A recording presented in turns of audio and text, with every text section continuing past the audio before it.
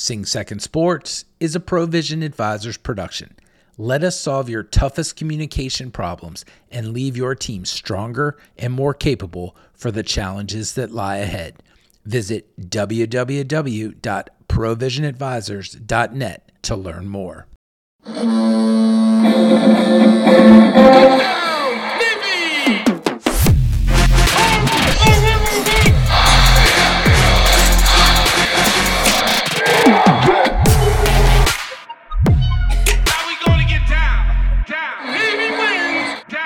All right. Hey there, and welcome to the Sing Second Sports podcast. I am John Schofield, and joining me for the weekend wrap-up is Bill Wagner. The weekend wrap-up is brought to you, everyone, by our sponsors. Thank you to Scott Shooter Realtor and Crew in Annapolis, Academy Securities and Phil McConkey, New Day USA Mortgage and Admiral Tom Lynch, Pro MD Health Annapolis, and Dry 85. Wags, let's get right into it. The weekend featured two pretty important competitions against Service Academy rivals. Neither of those affairs went well, with water polo losing the Freedom Vase to Air Force in sudden death overtime on Thursday, and then more importantly, Paco Labrador and the volleyball team losing the Star to Army in a Saturday sweep at West Point. Army held just a 45-38 advantage in kills. However, the Black Knights posted just 15 attack errors and forced the Mids into 26, in part due to Army holding a 12-4 edge in blocks. So the way that the season started last year is the way that the season starts this year, and that's with a star match lost to Army in the very first session, which is how it went for Paco Labrador in volleyball last year. Wags, is this something to be concerned about? Well, it's certainly disappointing, and if you recall last year, the volleyball was one of the few star matches that Navy dropped. But then there was encouraging news later in the season as Navy beat Army in come Patriot League tournament time. So they were, going into this season, I remember them saying we beat Army twice in the span of a few weeks at the end of the season. And even though those weren't the star matches, it was still seemed to bode well for volleyball. Paco Labrador said the serve receive did well. I mean, I'm not quite sure where it all went wrong for volleyball, but Army has been the better of these two programs over the years, John. That's just the facts. If you go and look at the series history, Army has been the better program. So hopefully Paco and company can get it together. Jamie Llewellyn had 13 kills. Her twin sister Jordan Llewellyn had 10. Hannah Hoover had 14 digs. Navy's got to regroup. It's only one Patriot League match. I know it really hurts to lose the star match, but there's bigger things ahead. Need to win some more of the other Patriot League matches, John. Yeah, you mentioned the Llewellyn twins, Wags. They combined for 17 kills and 15 digs in a 3-set victory to start the weekend on Friday night up in Holy Cross. But like you said, it did not end the way that they wanted, losing to Army, losing the star. We talked to Avery Miller last week. She talked about how focused they were. So it's a little bit surprising not only that they dropped the star, but that they dropped it in straights. Hey, they return to action at home. A 5-match homestand starts this coming Saturday when the Mids play host to Loyola. I mentioned the Freedom Vase and water polo. I know that Coach Louis Nicolau did not want to drop that. And Wags, I watched that on YouTube. In addition to the play-by-play crew being one of the worst ever, like absolute worst ever experience to watch something on YouTube. It was just a heartbreaking match. You could tell it went back and forth. It went to OT. It went to double OT. It went to sudden death OT. And then Navy water polo dropped that to Air Force. Then they had to get right on the road, Wags, and fly out to Cali. They played the number 3 ranked USC Trojans. They played the number 10 ranked San Jose State team. They dropped both of those. They were able to fit in a win over Occidental in between. Co-captain Will Clark had a pretty good weekend. So did Jake Altmaier, Graham Linder. But, again, dropping those to ranked teams only gets these guys ready for conference play, and that's going to be starting here pretty soon. Water polo now has 9 days off before welcoming Mount St. Mary's to the pool in Annapolis on September 27th. Wags, let's talk a little bit about running. I don't know. If I'm planning the Navy Invitational up there at the golf course, I might not let Annapolis run a 5K wine and dine race up there, because that's what happened. I drove out there to get the start of the men's and women's invitational out there at Greenberry Point, and there are people running all over the place, and there was like a wine tasting 5K going on. So, in the midst of that, the Navy men's cross country team placed 7 runners in the top 10 in the 4.9-mile race at the Navy Invitational. For the women, they were led by individual medalist Emily Booten. They placed its top 7 runners in the top 12 to win the 6K race. So overall, a pretty good weekend for the runners, despite the fact it turned into a logistical nightmare out there. But it's pretty clear, in addition to really talented veterans, the freshmen like Mia Claire Cazal placing again, the senior Elizabeth Sullivan placing again. I'll tell you what, the regular names for the men, including Alex Rizzo, were individual medalists, but it looks like, Wags, the runners got their season started off pretty well. Yeah, no, that's nice to sweep the Navy Invitational. And Rizzo was the individual medalist. He just edged his teammate, Sam Keeney, who is a local product. He's a South River graduate, John. And that's a pretty good disparity on the point total. Navy with 21, and the runner-up, George Mason, they beat him by 35 points, John. So, that's good to sweep the Navy Invitational. I'm sorry that you had trouble trying to get out there to watch it. Coach Aaron Lanzell said it was a great atmosphere and they had a nice field. I don't understand why they would have another event going simultaneous to the Navy Cross Country Invitational, but that's an odd one. Yeah, the runners, I'm sure, were able to celebrate their nice day at the office with a crisp Chardonnay or maybe an oaky Cabernet. I mean, who knows? Different strokes for different folks, as we all know. Now, I will tell you, and we're getting into my wheelhouse here, that the weekend started off pretty darn well, and the Patriot League season started off pretty well for both soccer programs. The Navy women's team came out on Friday night. I was there, and they put their foot on the throat of Bucknell. They did it early. They kept it down. And I'll tell you what, I didn't do the research because I'm not a very responsible journalist, but I don't remember an ass kicking of Bucknell taking place on this level in all of my years following Navy women's soccer, and that's 20 plus now. They beat Bucknell 4-0. It was over before it really started, with Alexa Riddle getting an early goal in the first 6 minutes. Dawn at the 28th minute.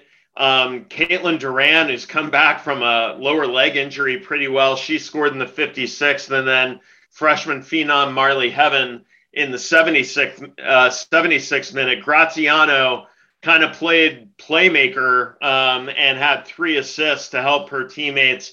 And then Maddie Gallagher had the shutout, clean sheeting with 6 saves, and beating a Bucknell team that was picked to finish right behind us at number 2 in the Patriot League this season. That's quite the way to start it off. The men, Wags, started it off just as well, although they had to go up to scenic Lewisburg to take care of Bucknell. Baba Cali and David Jackson tallied in order to get us a 2-0 shutout up there at scenic Emmett Field. That moves us to 3-2-2 overall on the men's side. Sophomore goalkeeper Pierce Holbrook did his job. So I'll tell you what, Wags, on the soccer front, that's the way to start it off. And with a pretty quiet week ahead of us for all sports, really the only one coming up is Navy women's soccer midweek, who get to play Loyola at home. That could get them, if they win, which I would expect them to do against this team, that could get them to 2-0 pretty early with their toughest opponent already out of the way. John, you may recall that a few weeks ago, you asked me, should we be concerned about soccer, both men and women, dropping some non-conference matchups, which perhaps we thought they should not have. And if you recall, my reply was, these are just tune-ups for what really counts: Patriot League, season, and boy, did both teams make a strong statement. I mean, for the women to come out and lay it on the team that is picked as runner-up, that's the team that people think can challenge Navy for the Patriot League title. What a statement to the rest of the conference about the strength of Navy. And Karen Cabrera said it. They did so many things well in that match, and so many players played well. It really was encouraging. And Karen was saying that she's just seen this team getting better and better the last few weeks, and she feels really good about where they are. Now, with regard to the men, that goal by Baba Kali and the through ball by Granado was, I mean, that was just, I felt like I was watching English Premier League or something. That was the absolute perfect touch through ball. Baba collected it and just very deftly left-footed it into the corner. Beautiful soccer, absolutely beautiful soccer. I think Baba Kali is on his way to a huge season, John. He has been so good so far. And I mean, Coach told us at the beginning, OD said it been prior to the season, that he is so difficult to handle. He's so strong on the ball. And if you give him the defensive attention you need to keep him off the scoring sheet, you're going to open up things for others, and he'll just dish it. So Baba, I was impressed. You saw that goal, right, John? Yeah. And I'll tell you, I would not be surprised based on his development and his size if he gets a call from MLS like his teammate Matt Nocita did. He is an absolute stud over the ball, and he just has a different appearance of poise this year. Maybe it's just maturing a little bit over summer, maybe a little bit more time in the weight room. It's not that he looks fitter. It's just that he looks more explosive. Like on the women's side, I could tell, like, players like Graziano came back from the summer and they looked fitter. Baba Kali just looks different, and it's paying off. And to start off the Patriot League seasons for both teams with wins, particularly over Bucknell, who is typically a bugaboo for us, that's a good sign. That is a really, really good sign. Hey, John. Oh, go ahead. You mentioned Matt Nocita. I don't know if you caught on Twitter, the New York Red Bulls posted a video clip. There was a great cross by the opponent, and the striker was rolling in, was going to just tap it into an empty net because the goalie had come out. And Nocita, what a play he made. He hustled back and snuffed it out with the great, sliding tackle. That was big time. And I can see that the Red Bulls are already very high on Matt Nocita.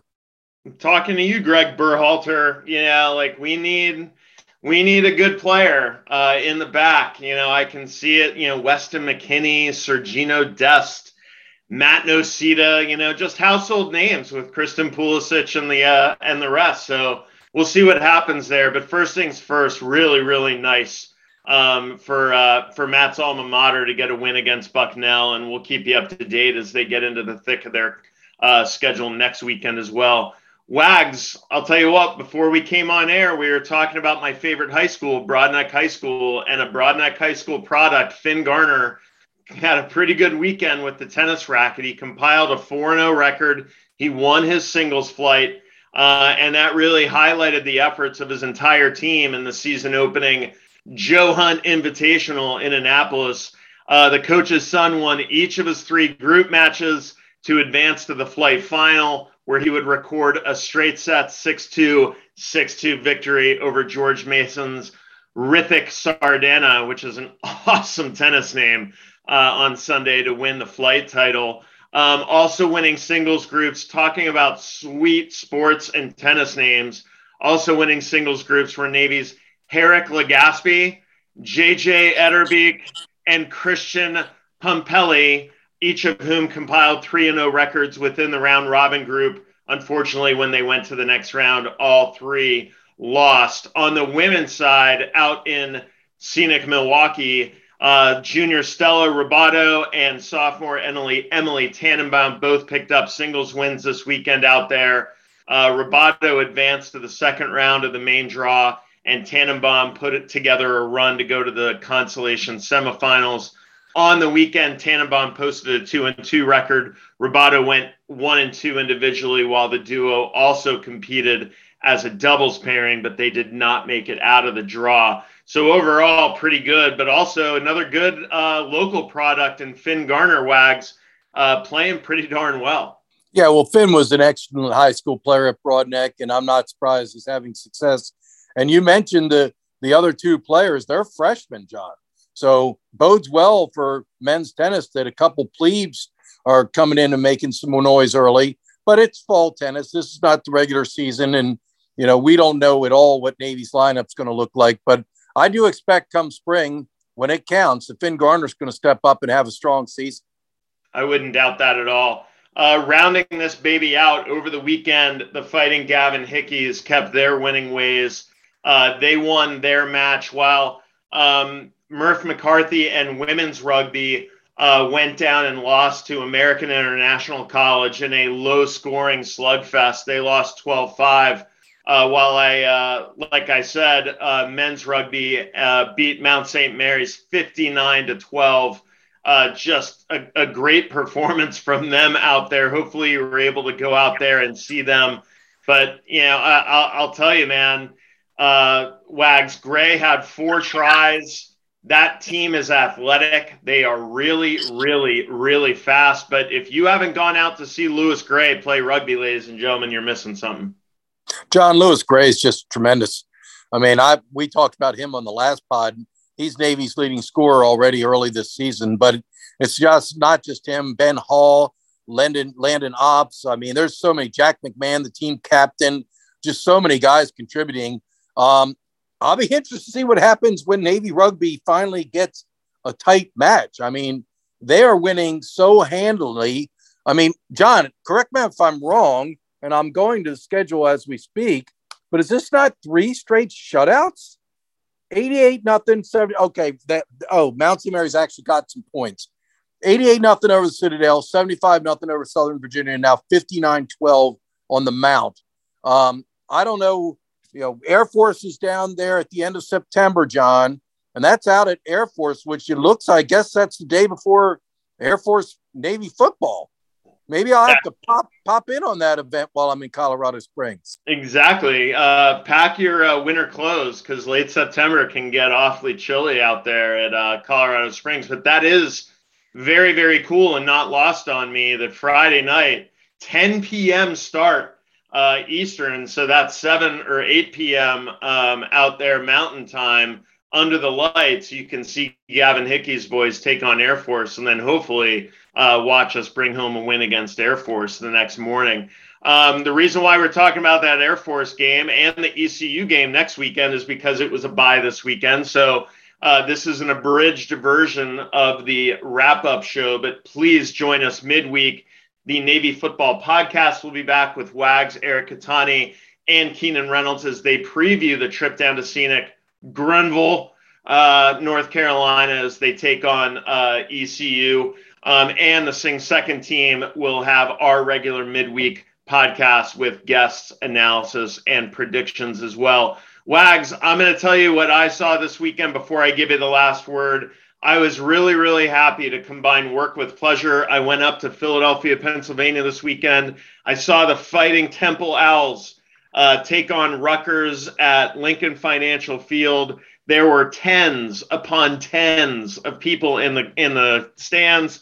Among those 10 were Colin Schofield and his classmates at Temple, and it was really fun taking part in Parents Weekend with him. But the Temple team, I tell you right now, Wags, that is not going to be an easy game in late October. I know that we were talking at the beginning of the year that Temple game might be a joke.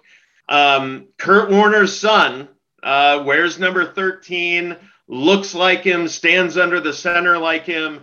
The true freshman quarterback, is the signal caller for Temple. He has absolutely zero arm, but Temple has tons of heart, tons of defense, and that'll be a tough game for us. But it was awesome for me to get that little scouting report on Temple, and super fun for me to actually root for another Big Five team for once instead of Villanova. Wags, what was your takeaway from the weekend?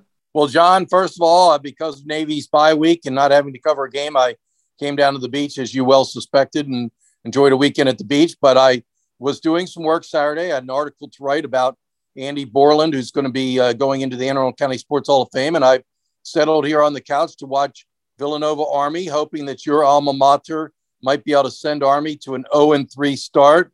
And your quarterback, your Villanova quarterback, basically literally threw the game away, throwing ridiculous interceptions.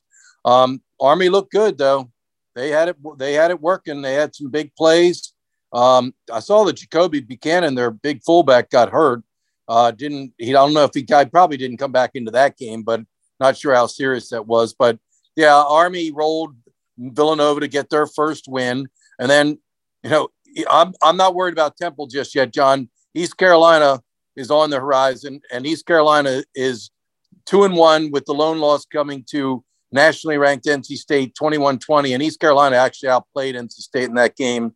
And they beat Campbell 49-10, which you expect them to beat at Campbell, but 49 points is a statement. Holden Ahlers, he has been at East Carolina for 6 years. I'm telling you, he has. I think his first start against Navy came in like 2017 or something like that, maybe 16 even. But Holden Ahlers became the all-time leading passer for total yardage in the American Athletic Conference, which now part of it is because he played 5 years. But he's a good quarterback, John, and they got a good running back as well, Keaton Mitchell.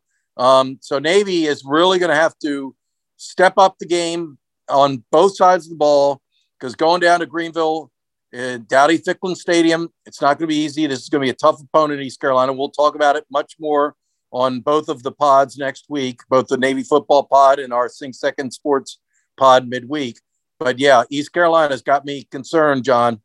All these teams, and I'm no Maryland football sycophant, not anymore, but SMU should have come in here and beaten Maryland on Saturday. They were up by a touchdown, gave up 2 late touchdowns, and lost by 1. But East Carolina, SMU, Cincinnati, even Tulane is undefeated right now. They haven't played a conference game, but as always, this is a really, really difficult conference. And when Houston, which they've got their own problems, they've got like players fighting on the sidelines, and that's kind of typical of a Dana Holgerson team. But when Houston, South Florida, and Temple are at the bottom of the standings with you, and you're at the very bottom, that's a tough road to climb out of that. But very interesting to watch all the American teams and Army play this weekend. It's going to be a rough and rowdy college football season, Wags. Well, yeah, I watched the Maryland SMU game, and obviously they got Hunter Mordecai back at quarterback for SMU, and he can sling it. And Maryland was very fortunate to pull that game out, and give credit to Maryland, because in years past they would not have won that game. But SMU looked very, very talented. Rashee Rice, remember that name? That's the next future NFL receiver from the American Athletic Conference. And the Houston game, that was bizarre with the players fighting on the sideline. Never seen that before, but you're right. It's typical under Holgerson. Kansas, I don't know where Kansas came from, but that quarterback for Kansas is A-grade legit, and they were good. That wasn't Houston losing the game. That was Kansas winning the game. So, it's Big 12 school. And they're kind of telling Houston, you may be coming to the Big 12 next year, but don't think it's going to be easy. Both the American Athletic Conference is loaded, but a lot of these teams are playing outside. The SMU lost to a Big 10 team. That's not an embarrassment. And Houston lost to a Big 12 team. That's not an embarrassment. So, interesting weekend of football, John. Well, it's not lost on me, Wags, as we go out. The resurgence of Kansas football happened with Ava Marie's participation on the Sing Second Sports podcast. We all know that that's a direct correlation, and Ava can thank us for that later. But that does it for this week's update. Congrats to all of the teams who brought home victories. For the teams that did not, the merits of the physical mission mean that next week or next match, you have a chance to redeem yourself, and we'll be rooting for you to do so. For Chris Cervello and Bill Wagner, I am John Schofield. We'll see you midweek as we start previewing ECU. We are out.